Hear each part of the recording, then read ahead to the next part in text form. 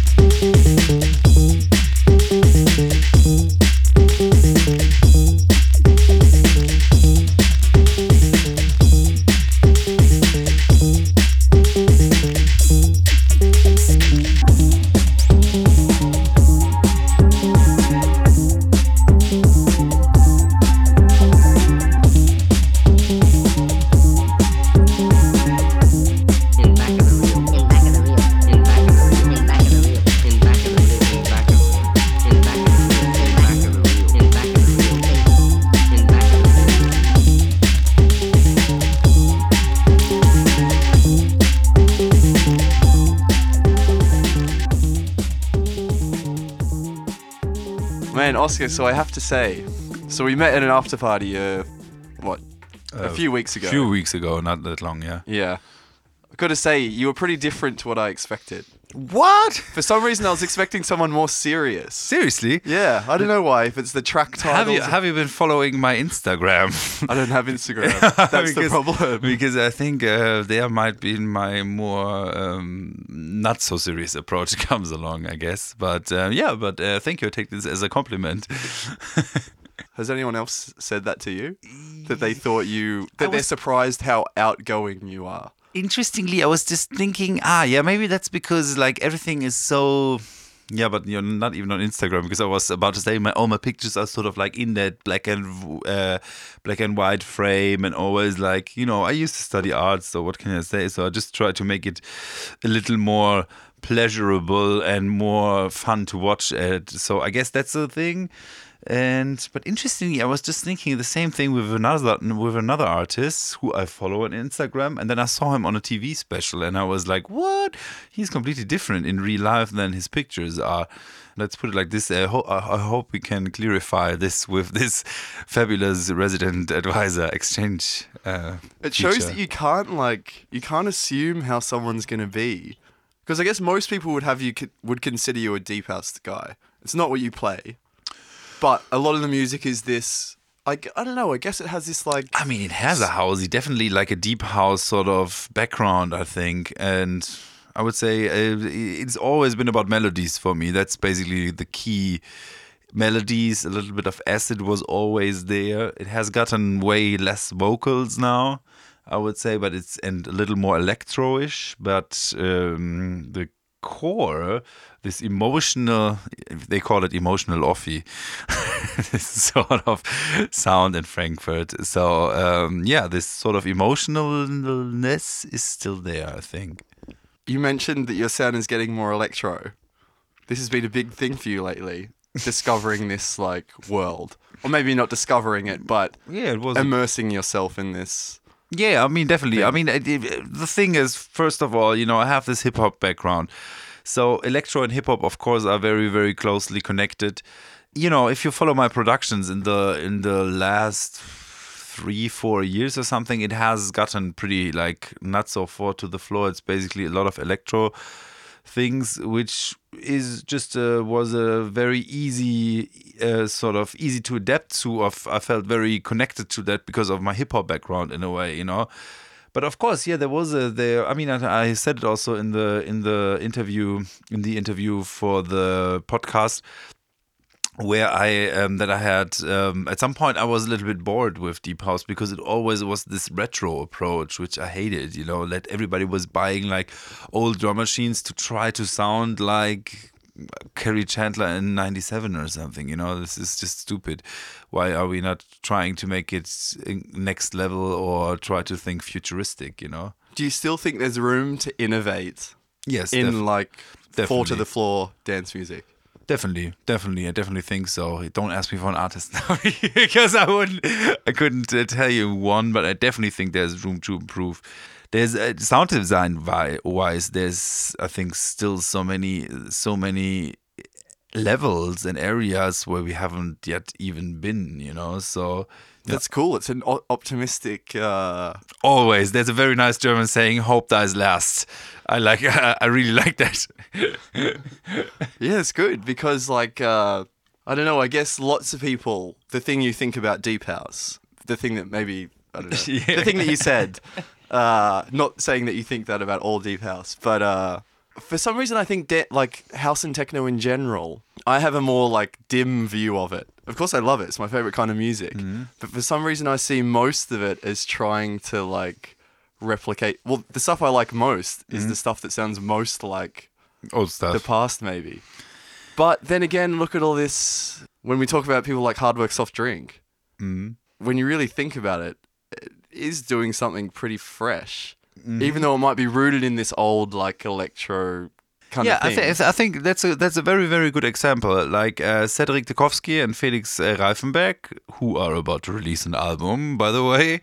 It's called L'Album, and it's coming out on Hardwork Soft Drink. You should all check it out because it is really futuristic, sort of next level approach. I think it's. I was just talking to them yesterday, and I said, like, guys, this is avant-garde. You have to sort of like also understand that this will maybe take a while to really reach to people, you know, and until people will understand this. I mean, we were talking about Move D yesterday. And if you imagine his album Kunststoff basically is now exactly sort of the sound which is exactly the sound at the moment. And you know, this album is like 10 years old or something. It's crazy, you know. So you know, this is a good example, and I think this is fun. But I have to say, I don't like the negative approach there, my dear, because I always think, you know, because if we don't, like, in life in general, you know, if we don't believe in good things and the positive, I think life just sucks and this world will then eventually die. It all starts from really believing in it and thinking good about it. So, and that goes also for house and techno, you know. Do you think this minimalist, I don't know, how do you even describe this music? My own music or with Hardwork Soft Drink? Yeah, this like breaky, minimal kind of... It's kind of futuristic, next level, minimal kind of thing, I would say. Would you still call it minimal? Yeah, minimal is a bad, you know, in my age group, I'm 35, I have seen the word minimal change so much over the years and misused and stuff, you know. When I came to Berlin in 2001, I remember it was called minimal, like German pronounced.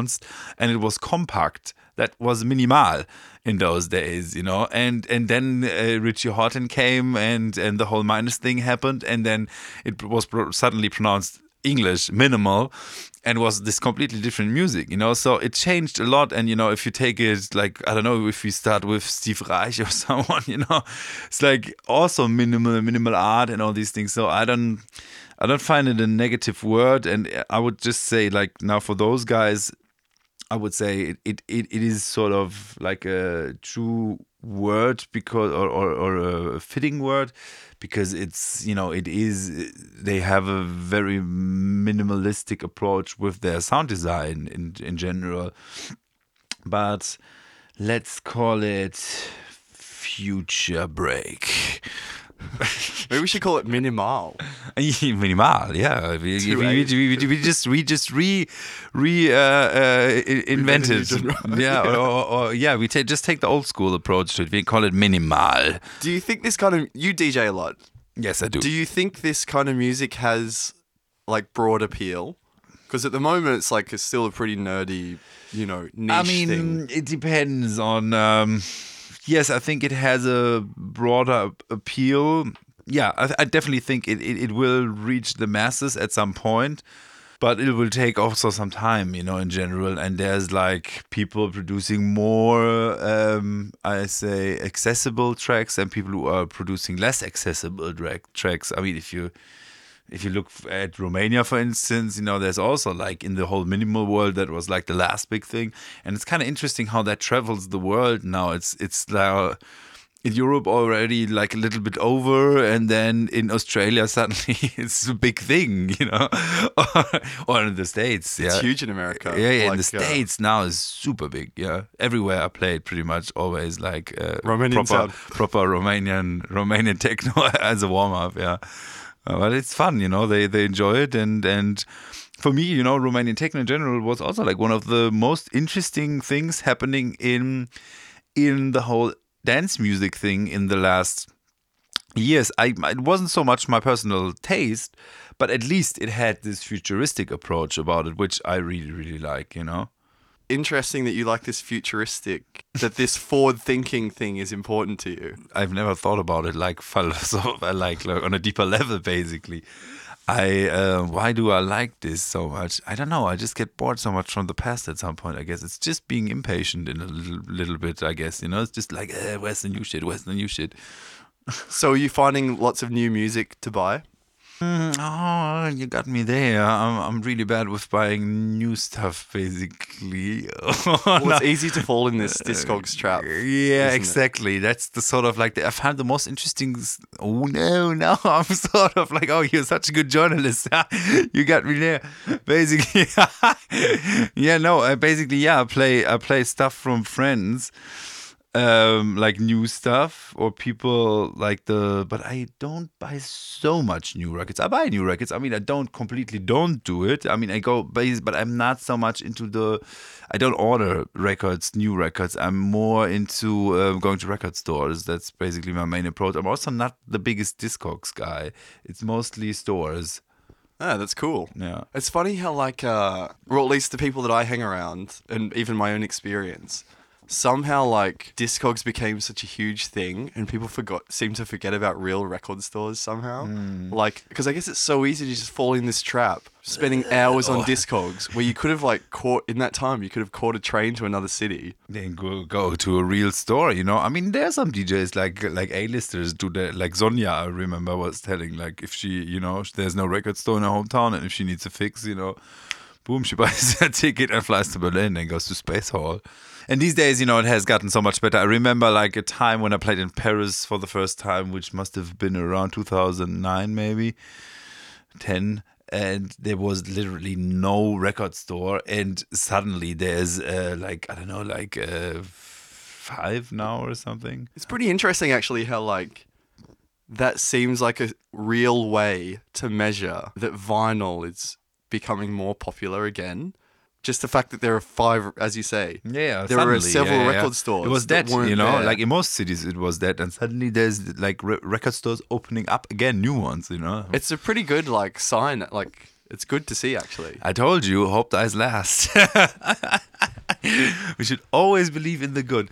I mean, this is really quite amazing, that the old school media sort of survives the new school media. The CD is dead. All like British pop indie bands, they release everything on vinyl and digital download and Spotify and stuff, of course. So I think that is a good thing, How do you get to record shops? If you're a traveling DJ, you live in Offenbach now. Do you try and go to... Even in Offenbach, it's a good record store. That's interesting. Like, even in Frankfurt and Offenbach, like the old traditional one, basically the Hardwax from Frankfurt closed down, which was Freebase Records. And then they opened up, Manuel and a few other guys opened up Gozu, which is sort of like the modern approach with vintage, like a lot of like used secondhand vinyls. But I think they do good business actually there. So, and then you have an Offenbach, Mine Records, and so on and so on. But to come back to your question, what I usually, like every city I go to, I travel to, I try to hunt for the record stores if the time allows it, because that's where you find the real gold, in, I don't know, Karlsruhe, in a rock shop, where they have like a box of old vintage records, and then you find maybe one techno record, but you can be very lucky. And this is like, I just found actually in a random city in the world, somewhere in Asia, I found like in a store like this, I found records which were like 250 on Discogs, and I bought them each for €2. So, straight back to Discogs. Yeah, straight selling. No, nice records also. Yeah. So yeah. Yeah, if you look, you'll find it. Yeah, you gotta keep your eyes open, I guess. And for me, it's just fun also. This digger kind of thing, this treasure hunter, this pirate thing, getting your hands dirty also, like, and your hands are really like, afterwards I'm sweaty, I'm dirty, my hands look like shit, me with my white clothes, I look like a pig afterwards, it's just, it's fun. I would definitely recommend it. You shut down your label last year. Yes, I did. And you were running it for like 9 years, I think, yeah. So how does it feel not to be thinking about what the next release is going to be? This is really good. It feels really nice because it felt a little bit like a chain at some point, especially like in the last year where I didn't feel it so much anymore. And it does, when it just feels like this pressure thing, we have to do some sort of release, we have to sort of, this is stupid. Why am I doing this? And I don't want to do this. Was it you putting that pressure on yourself? Of course, or people. Yeah, definitely. Of course, we could have also just go for a pause or something. Nobody says like you have to release 5 records a year or something. To be frank, I have to say, like, the most interesting people are actually the ones who don't give a shit about these kind of things, usually. But doing this for such a long time and starting this out with this different group of people, I just moved on in life in a way, and I wasn't like, my life had changed so much over the years that I wasn't like, it wasn't the original idea basically anymore. And just running a label for, because I'm a pro DJ and I need something like for my profile, this is stupid, come on, like, because nobody can take this out of your biography anyhow, you'll always be the guy who did White, the label, or, so this is basically, still the first sentence which shows up in my biography when they printed it somewhere. So, and this is okay because it is my history. But, I was always like afraid of shutting it down because I had the feeling, because many people, like professionals also, like from the business, bookers and stuff, everyone was like, you really should think about this, will like basically destroy your whole DJ business, if you don't have a label of your own. Like, people were like, how can you do this? And I was like, no, fuck, man, I just don't want to continue things just for the pure purpose of continuing it. I want to feel it, I want to do it right.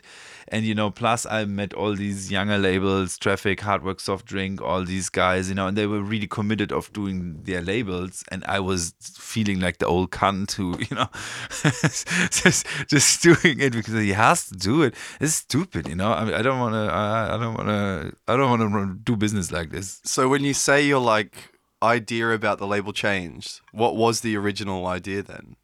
Like, why start a label in the first place? I mean, with White, it was like almost like a interdisciplinary project in the early days. It was like VJs, DJs, graphic designers. I studied graphic design in those days, so it was basically this idea of we can run some sort of like agency / a booking agency / arts, whatever.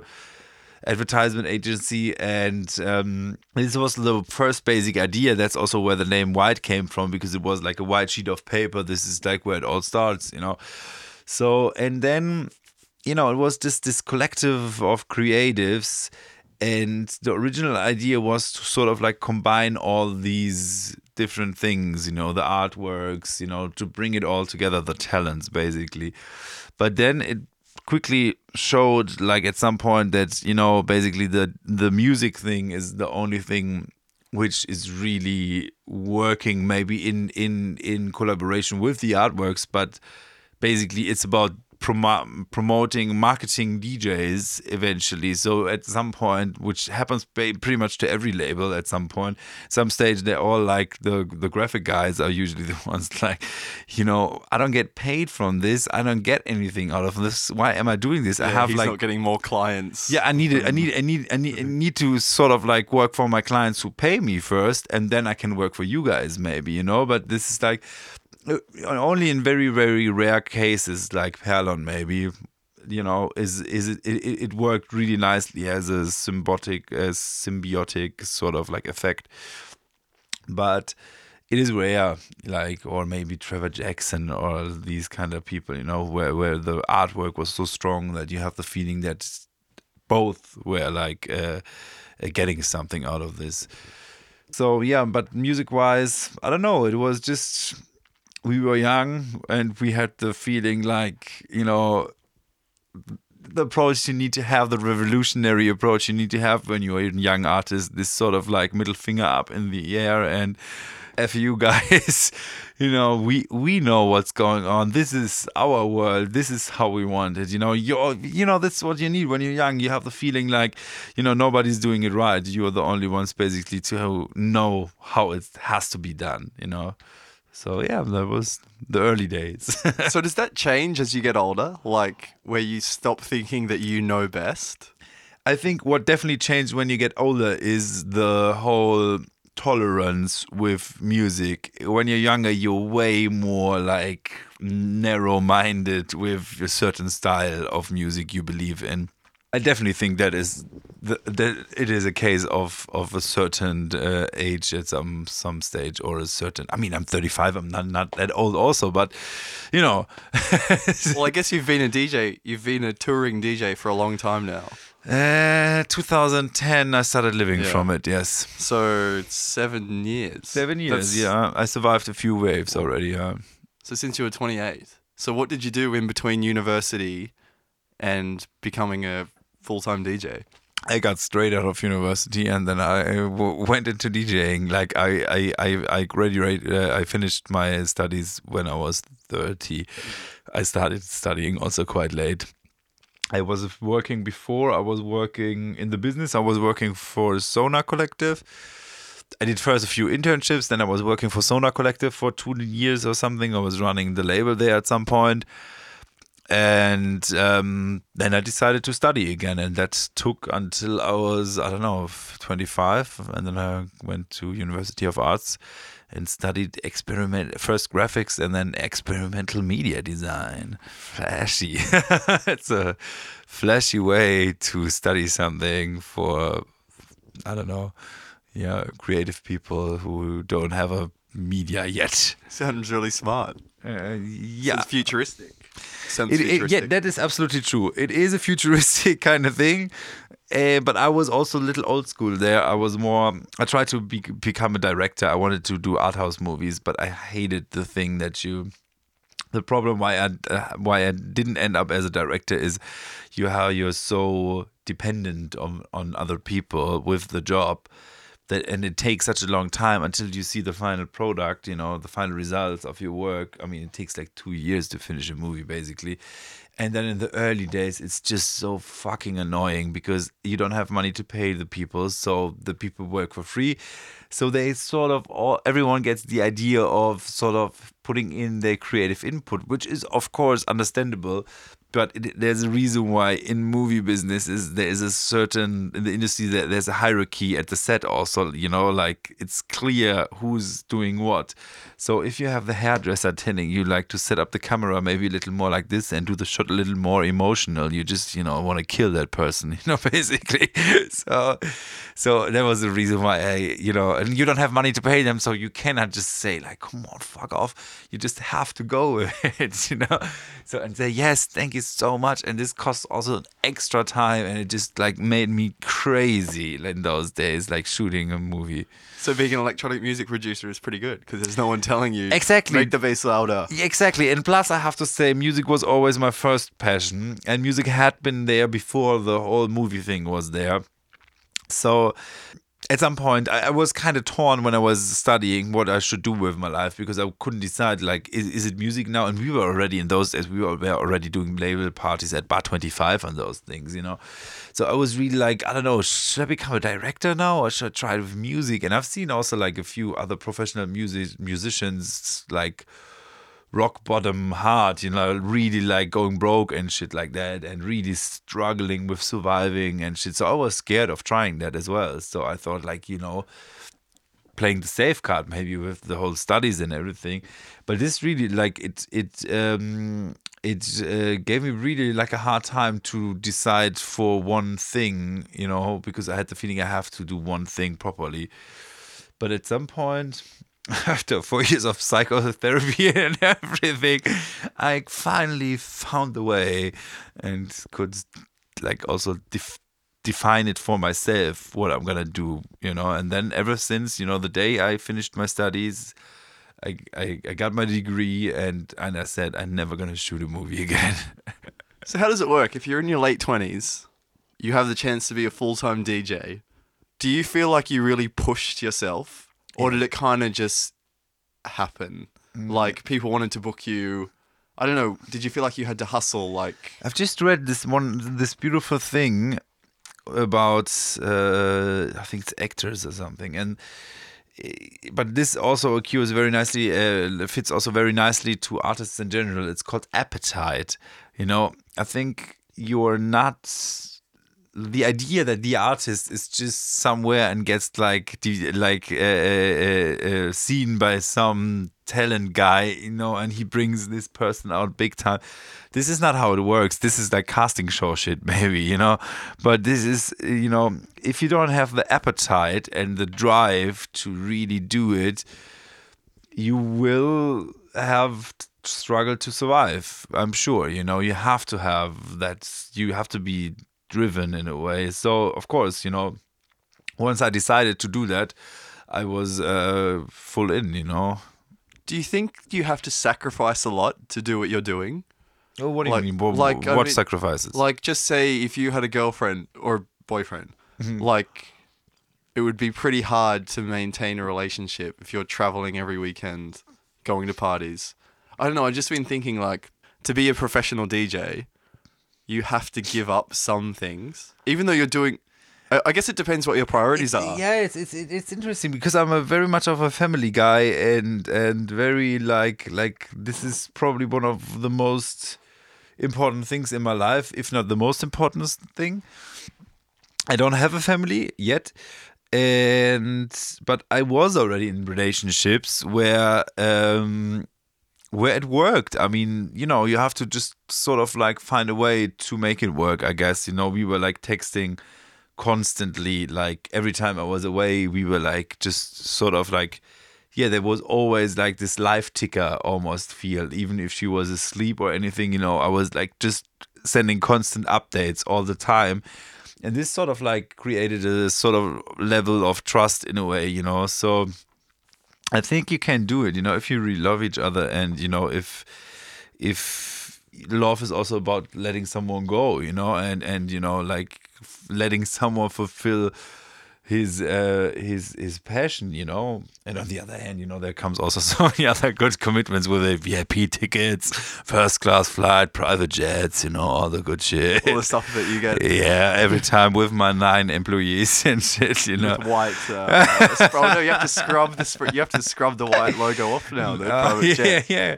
No, I mean, of course, it's you know, that was interesting. Like with my ex-girlfriend, for instance, it was sometimes a little bit hard when she came with me, because it's different for someone to go party in a club than to be on the road somewhere where things are also like very different.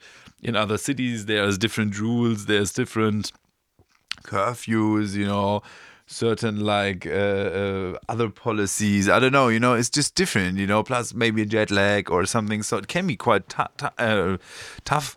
And from what I've learned from all these years of DJing is that I have a pretty strong energy taking that all. Like I see it also with younger friends, for instance, who are just new in that business, and sometimes they struggle so hard with, like, I don't know, they have a crazy flight delay or something, you know, being fucked up, haven't slept, and you know, you're at the airport and suddenly your flight gets cancelled or something, and this is like, whoa, and suddenly the whole world breaks down. But it's strange, like these kind of things never get me so much out of my pace in a way. Like I always loved traveling alone, even before I DJ'd, and I don't know, at after parties at places, I have this, for some strange reason, I have a crazy energy there sometimes, which is like for the travelers, for the travels and for the whole DJing, which is nice, but sometimes I struggle with the energy then at home. Like in the studio, I have the opposite feelings there. Sometimes I have really like, it's hard sometimes to motivate myself, you know, and get myself then up, you know. It's just like, maybe that's just like the aftermath of all these weekends, you know, and you're sitting now, I have this like, I had these days where I just spent a whole day there just reading, and, you know, I actually had to do stuff and I wanted to do stuff, but, you know, it's probably not working then, because just my body at some point, it needs also this sort of recharge, you know. So you're basically born to DJ.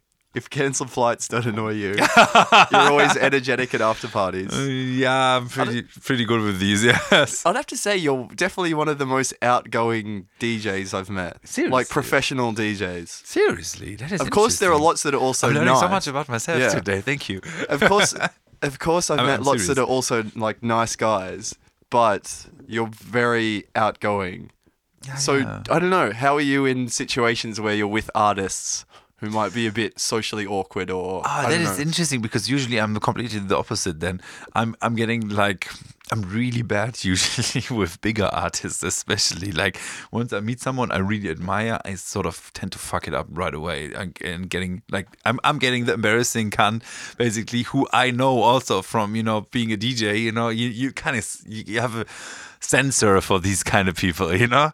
And then I'm usually the nerdy kid, like, hey, Ricardo, I just wanted to ask you, but, you know, I mean, it's I don't know, it's usually doesn't work really well, I have to say, but, you know, just at dinners or something, you know, it's easy, of course, usually, because I end up talking if people don't want to talk, or I just ask people questions, you know. There's a certain thing I've noticed with some DJs. If you're very long on the road, people usually it's the DJs asking the promoters questions.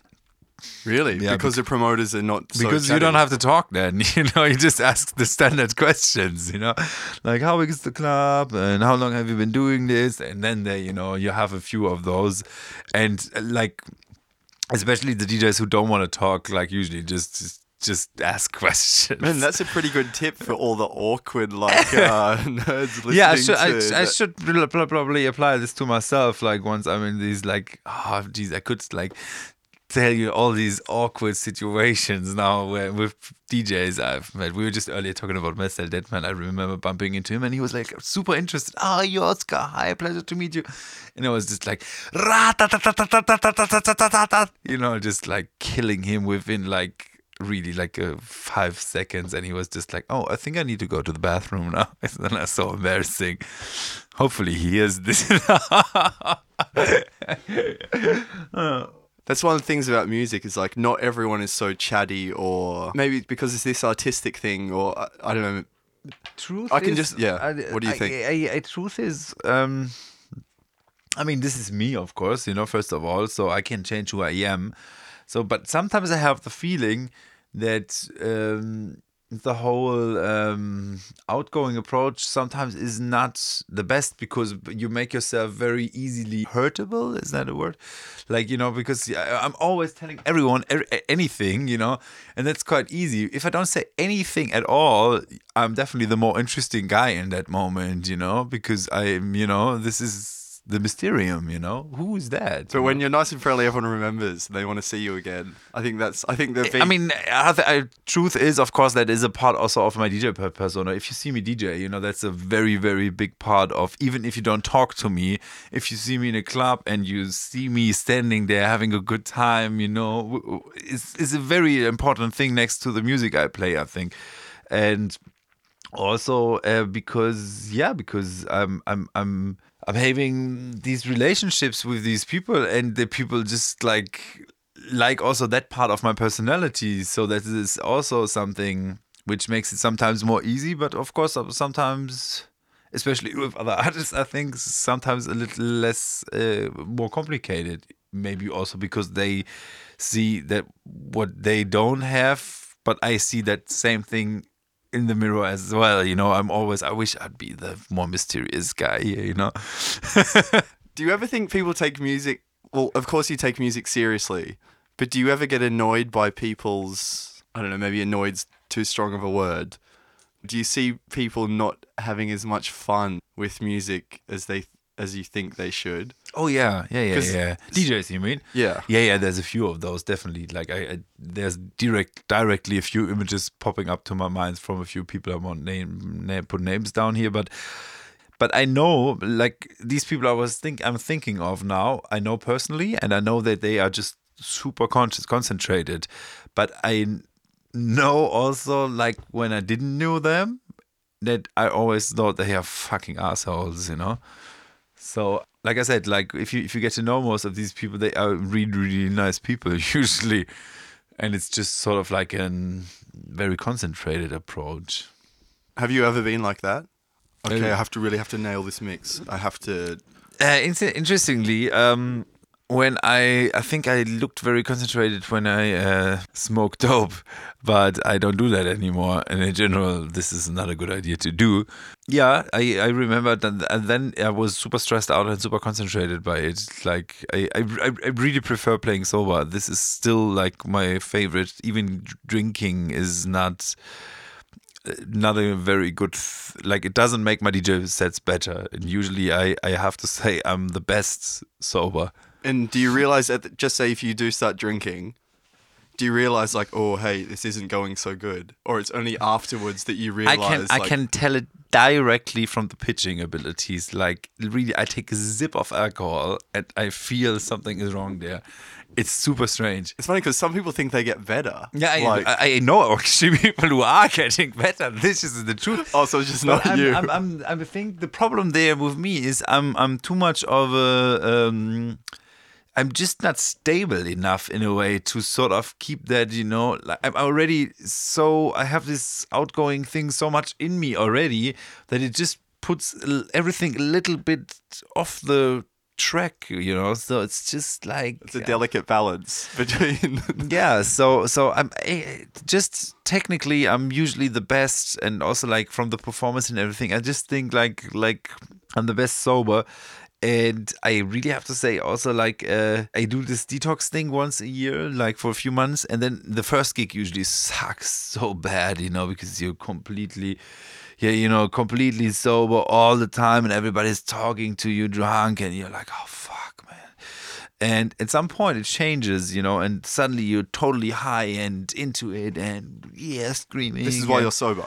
Yeah. And that is something I found very attractive, that the energy of the music at some point can put you in that trance and in that state and make you crazy, and that is so good, and that's the reason why yeah, but I try to do it. Of course, it doesn't work always, you know. I'm also sometimes out of my mind drunk, of course, you know. This happens also once in a while. But what I've learned over the years is also like not to be too critical about it myself, you know, like because I tend to be very, very strict with myself, and like afterwards it's just like days later I'm still like, oh no, why have I been so drunk? So just like fuck it, you know, yeah, I've been drunk for that one gig and maybe all the mixes were shitty, but you know, at least it was a real moment, and that is, I think, then much more important than just like trying to sort of like be not yourself, you know. So what could make you unhappy about a gig? Oh, bad monitoring is still, I mean, a classic. You know, it doesn't happen these days so much anymore, luckily. But like bad monitoring is really the worst, you know. And you then, realize straight away, like you realize that, I guess, in your first mix. yeah, pretty fast, you know. You realize that, and that is something. And of course, like the crowd, you know, if they don't respond, that happens also sometimes. You know, you're just on a different level than they are for some reason, and then they don't respond the way you want them to respond. So that's also quite depressing in a way when you like. Plus, also, I have to say, if I don't find my flow, like just DJing, if I don't find my own rhythm, my flow, which also happens, of course, that is quite frustrating for me as well. So how do you know when you are in the flow? Like what's happening? Like you don't have to. Are you thinking a few tracks? Yeah, ahead, I don't have or? to. Yeah, I think a few tracks ahead usually, and that is like being. I'm a little bit German with that, being a plan and having everything ahead, and everything is just already. You know, I'm not getting stressed out because everything is working right, and everything is seamlessly and fluent, and you know, is like. Then I'm very happy usually with everything, and then I have my flow also, you know, just if you can feel it also, like if the music is just seamlessly flying into each other, no, it's like if it's just getting together so nicely, not only the technical side, just if you have the feeling like there's a flow going on all the time, is like the same sort of like groove going on for all the time, and that's the magic of it also. And it takes a little while to get into this groove. Like it takes a few mixes. Sometimes it does, sometimes it doesn't. Actually, I don't know. Like I wouldn't say there's a rule for it. It's sometimes it's really different. You know, sometimes like this, sometimes like that. But I just made the experience in general that sober is usually the best way for me to get into it. You know, that's cool. And then afterwards is the time to party. As soon as you put your headphones down, it's like in your rider. I mean, I usually drink a few beers at some point, you know, that is like, you know, it's not like super strict and stuff. At some point when I'm really relaxed, I know it's going well, you know, then I drink a few beers for sure. Then if it starts to get too drunk, just start playing basic channel. yeah, that might be an option, of course, you know, just...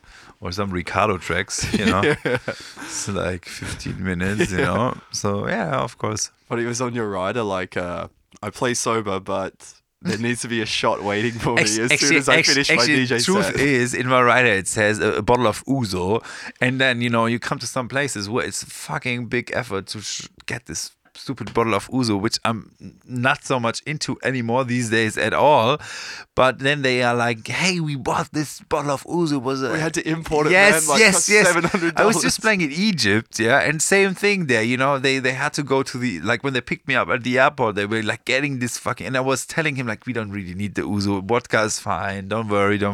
No, we get, you know, Egypt, like hospitality, you know, so Egyptian hospitality. So he was like, no, we get you Ouzo, no, Ouzo.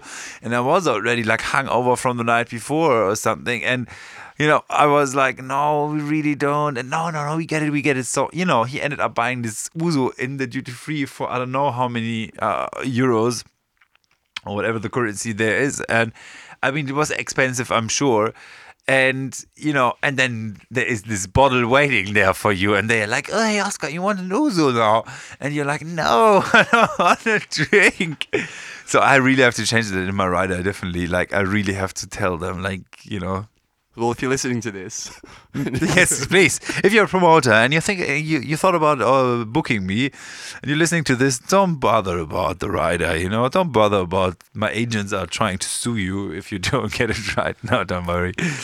when White started and when you started becoming a full-time DJ, was this the time when Deep House was pretty popular? I'm just thinking of like, this is when like Fred P and I don't know, this American thing started to become. It's interesting that you see it American, because for me it was a very German thing almost, but basically because we were in this collective with these young German labels, which were like Smallville, Cannes, and Giggling. That was like we had like this alliance which we formed, which we called Ella. We were thinking about getting a record out as well under that name. So, and that was mostly for me, it was sort of like a German, of course not German thing, because you had Underground Quality and these kind of labels, but it was also like, my friends, these befriended labels, basically, they were like from Germany, so I had the feeling it was also like a very German interpretation of it. I see that too. Like, for some reason, I guess Smallville for me has just been around for so long that it doesn't exists outside of like trend somehow. Like they've been doing their thing for so long. Like, interesting. Yeah, because I think for me back then they were sort of like not the leaders, but they were definitely the most popular or successful ones in Germany at that time. Yeah, you're right, but probably like people like Just Ed were very big influence on people like us. So what did you like about this music? Like this, I mean, I still love deep music. I mean, that's also something you can still find in my DJ sets, and which hasn't gone for me. Like this whole, trance is a stupid word for it because it's a music genre now, but this trancey sort of state of deep music where it just sucks you in and you can sort of like lose your mind and forget about everything of your everyday life shit, and just forget about it all for a second and be free on the dance floor. That is still, today the same approach with DJing. So what is it about this deep music then? Because I guess for a lot of people, they lose their start. Like, think of all this UK music. It's about this high impact, like high energy. I don't know. What is it about this? It's common in German music, actually. It's more about this loop, like hypnotic, deep thing. Maybe it's because we've been working so much in German car factories all the time, and it's a very hypnotic thing, I don't know. And I really don't know why it's such a German thing, because it doesn't make so much sense. Because the Germans are also like not. Yeah, I don't know. Is it really? Well, I guess when you think of all the when you think of like important German electronic music, like Basic Channel, I see what you're saying. It has this approach, but why is it such a thing in German music? I don't know, really, to be honest. And also, kind of stupid these days, I find it politically highly incorrect if we just label it. Of course, everybody does it in record stores and stuff. It's still labeled like UK, US, but sort of over like old school, in a way. Shouldn't we be a more modern society where we think more global? Well, it's the same or thing. Or in different, at least in different drawers than that, Well, it's the same thing that happens at RA. Like when you're writing a news piece about someone, you have to be careful not to say the German DJ, the Argentinian DJ, because it's actually not so important. It is actually not so important anymore. I think it changed also much more in the with the internet and everything. Like, back in the days, that was sort of like a labeling which was kind of true. But these days, I don't know if like a German producer can sound like an American producer and vice versa. I think that's very... it's just we limit ourselves there a little bit, I guess. But we need some draws, of course. So do you see anything in common with this Smallville style deep house I mean, that was our first, we a little bit before that. There was already if you listen to the first Wild record, for instance, it's a little bit, there is sort of like this American US approach on it with that Edward track, and then there is a little more, I don't want to say that word again, but a minimal approach with that Martin Zardak track. And so I think we started just right before the whole German deepness kind of thing happened with Smallville and all these other labels. And then this was like the next big thing. And then this was always the approach back then was always like, why do all these other people do this shitty music and we are like the only ones playing good music? Like I remember that, like with Edward in the early sets, we were thinking this like, and then we met like Julius, Just, and all those guys, and suddenly there were a few other people playing good music, and we were like, oh wow, So there was a good thing, but basically.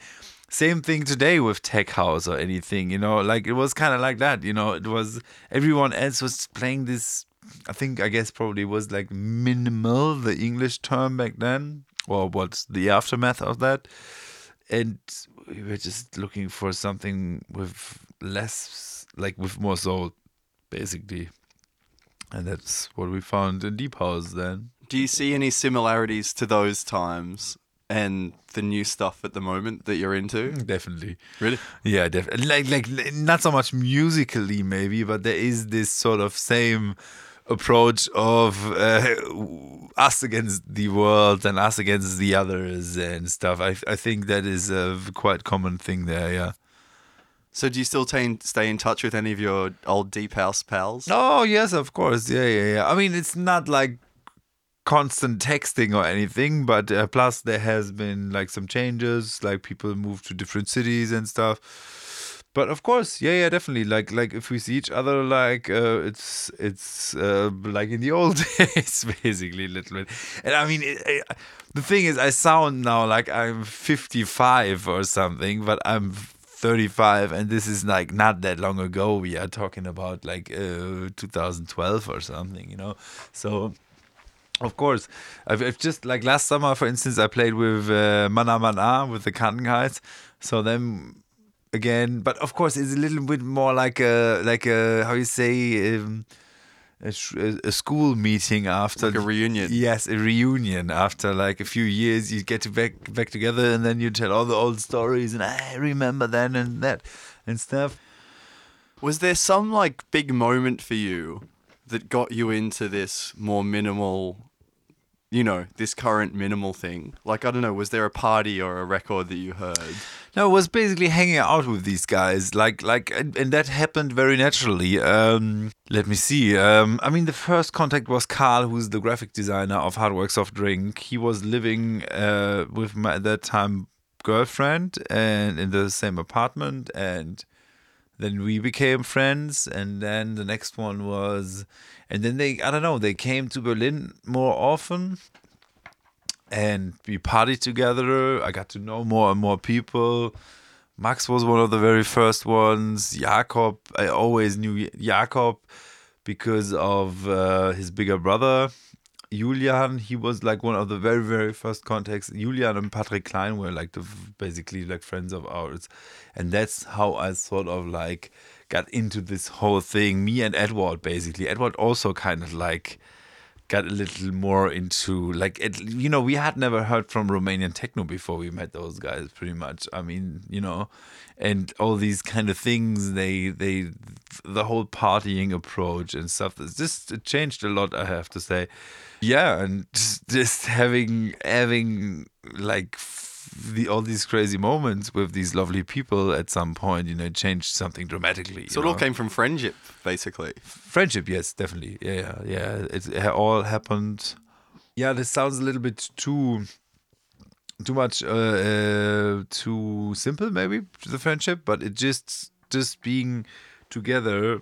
Yeah, I don't know. Yeah, it came through friendship, through partying, and just like through sort of like, seeing, when you when you're with a crew of people and you sort of like, you really like each other and you put the right people in a room for the right amount of time, then at some point there comes a new language out of it and a new style. And that was interesting because I was also like getting friends with these people when they were also like sort of like at the transition where it started to getting a little more breakbeaty and a little more interesting old school sounding things and next level in a different way, you know, with like, yeah, the whole breakbeat thing I think was big with them in those days. So we kind of discovered like together, we kind of discovered like new music and we're like totally blown away by that. Are they interested in what you have to say about DJ life? And of course, yeah. I mean, I've always been a big advisor also for that, for them, you know. I mean, most of these guys are a little bit younger than I am, and plus I am probably the most definitely the most like serious I'm the most serious DJ with the whole collective of people, you know. So of course for them it was always also like a big brother kind of thing, you know, like where I could tell them listen and stuff. Plus, you know, we had also at some point with both labels, Hard Work Soft Drink and Traffic, at some point it really was like I'm an advisor, really, like you know, like if you want to put out an album now, you have to think of this and that, you know, you cannot just do it like, you so know, what kind of things do you have to think of? Yeah, there's a few rules, basically. You know, you cannot just put out an album on the market and just expect people to find it, basically, or something like that. Or you cannot just, like, you know, you have to think of some things, you know, like. So there's just options you have to think about. And plus, an album also needs, like, a story, I think. It does need, like, not in the info text, but just sort of an idea. You can't just say here's 10 tracks, like exactly, because then it's just then it's what I did now on Mule, you know, this double LP which is coming out, this double 12-inch which is a double 12-inch. There's a difference, you know. Well, an album carries so much more like significance, I guess. If you call something an album, it's because there's extra meaning behind it. I don't know. Yeah, I mean, that sounds also kind of cocky to do it like that, you know, like the extra meaning. Like I want to be taken seriously as a music producer, but I have to say, I was just talking to Jacob and listening to Tubular Bells from Mike Oldfield, classic, and I was just thinking like, wow, this is so much of an album, like a real album, because it's almost like a classical composition of music, you know, and this is where I wanna, like, I still have the feeling like I haven't like really said what I really want to say as a producer in a way, you know. I still have the feeling like there's so much music like hold back in me, and I'm just too stupid to sort of like find an output for it, you know, like to really say what I really want to say. So, and yeah, so the next album probably will be more of a try to get that out a little bit and make it more, maybe less playable, more like a composition maybe. So you've already started thinking about it? Yes, definitely. Wow. Mm-hmm. The thing is, with the studio in general, I am very bad with setting up studios and stuff, and moved to Offenbach, you know, which is already now how many months ago, like I don't know, half a year or something, but still, you know, my studio looks like it's improvised and there's nothing fixed yet. Some like teenage guy. Yeah. Hobby producer. See, and you know, I'm fucking 35 years old, and like I'm doing this professional for so many years, and I still feel like a fucking amateur, you know, and this is so frustrating. Then you go to Cedric, for instance, Cedric and Felix Studio, and everything is so nicely, you know, he cables everything like every other week. Basically, he likes to think of a new cable solution, and you know, it's just like so proper, so way more proper than mine, and I'm like the old guy pretty much, and still not, you know. But maybe that's also, who knows, you know, maybe that is just also the charm, and maybe once I would have it like all, you know, perfectly done and cabled and everything, it would kill all creativity, you know. So, you know, I should try to embrace it maybe a little more. Is it hard to find a flat in Offenbach? Like if you're working and, you know... I was only looking at one, basically. That's like, I wouldn't even have moved there probably. I was like in an in-between state in Frankfurt, living in an apartment from a friend. So you'd already left Berlin by the time you moved to Offenbach? Yeah, to Offenbach. But I was living in Frankfurt first for like a test phase at a friend's place. So I could have gone back if I wanted to. And I liked it. And then I was just randomly looking at apartments, just really like, I checked out the prices, you know, and then I found this really, really nice apartment, which was my dream apartment. And then I gave it a shot. I took I visited it, and I applied for it. And I had the, you know, it's Frankfurt, Offenbach, you know, me as a self-employed artist, you know, chances are pretty bad usually. That I get the apartment in general in Frankfurt. Is a very conservative area, you know, like, you know, self-employed artists, come on, you know. So, you know, I applied and then I got it because I liked it so much, and the lady loved me so much, the landlord, because she just like wanted someone who's like able to see what they've really done in it, because they've redecorated it, like not redecorated, but they've refurbished it really nicely. So I applied for one apartment only, and I got this one apartment, which is my absolute dream apartment where I'm living currently.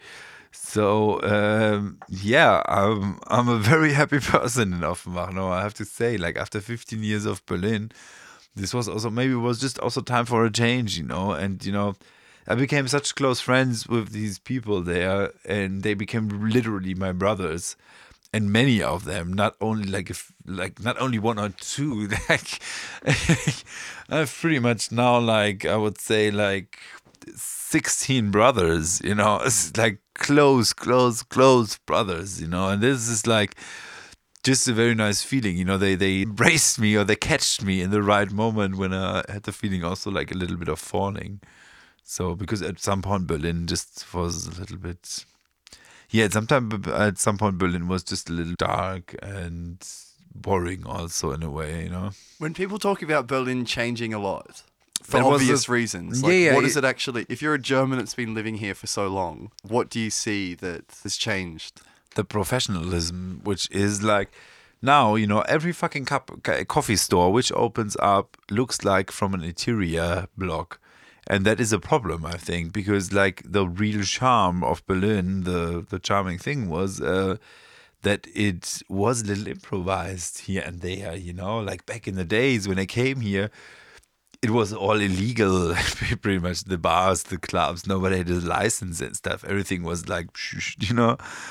And now it's just like from Scandinavian interior blocks. I guess it's turning more into the normal gentrificated shit, you know. I mean, this is just life. This is what happens. Nothing stays where it's at, you know. Life's always moving forward, and the energy, you know, and people have a hard time to accept that sometimes.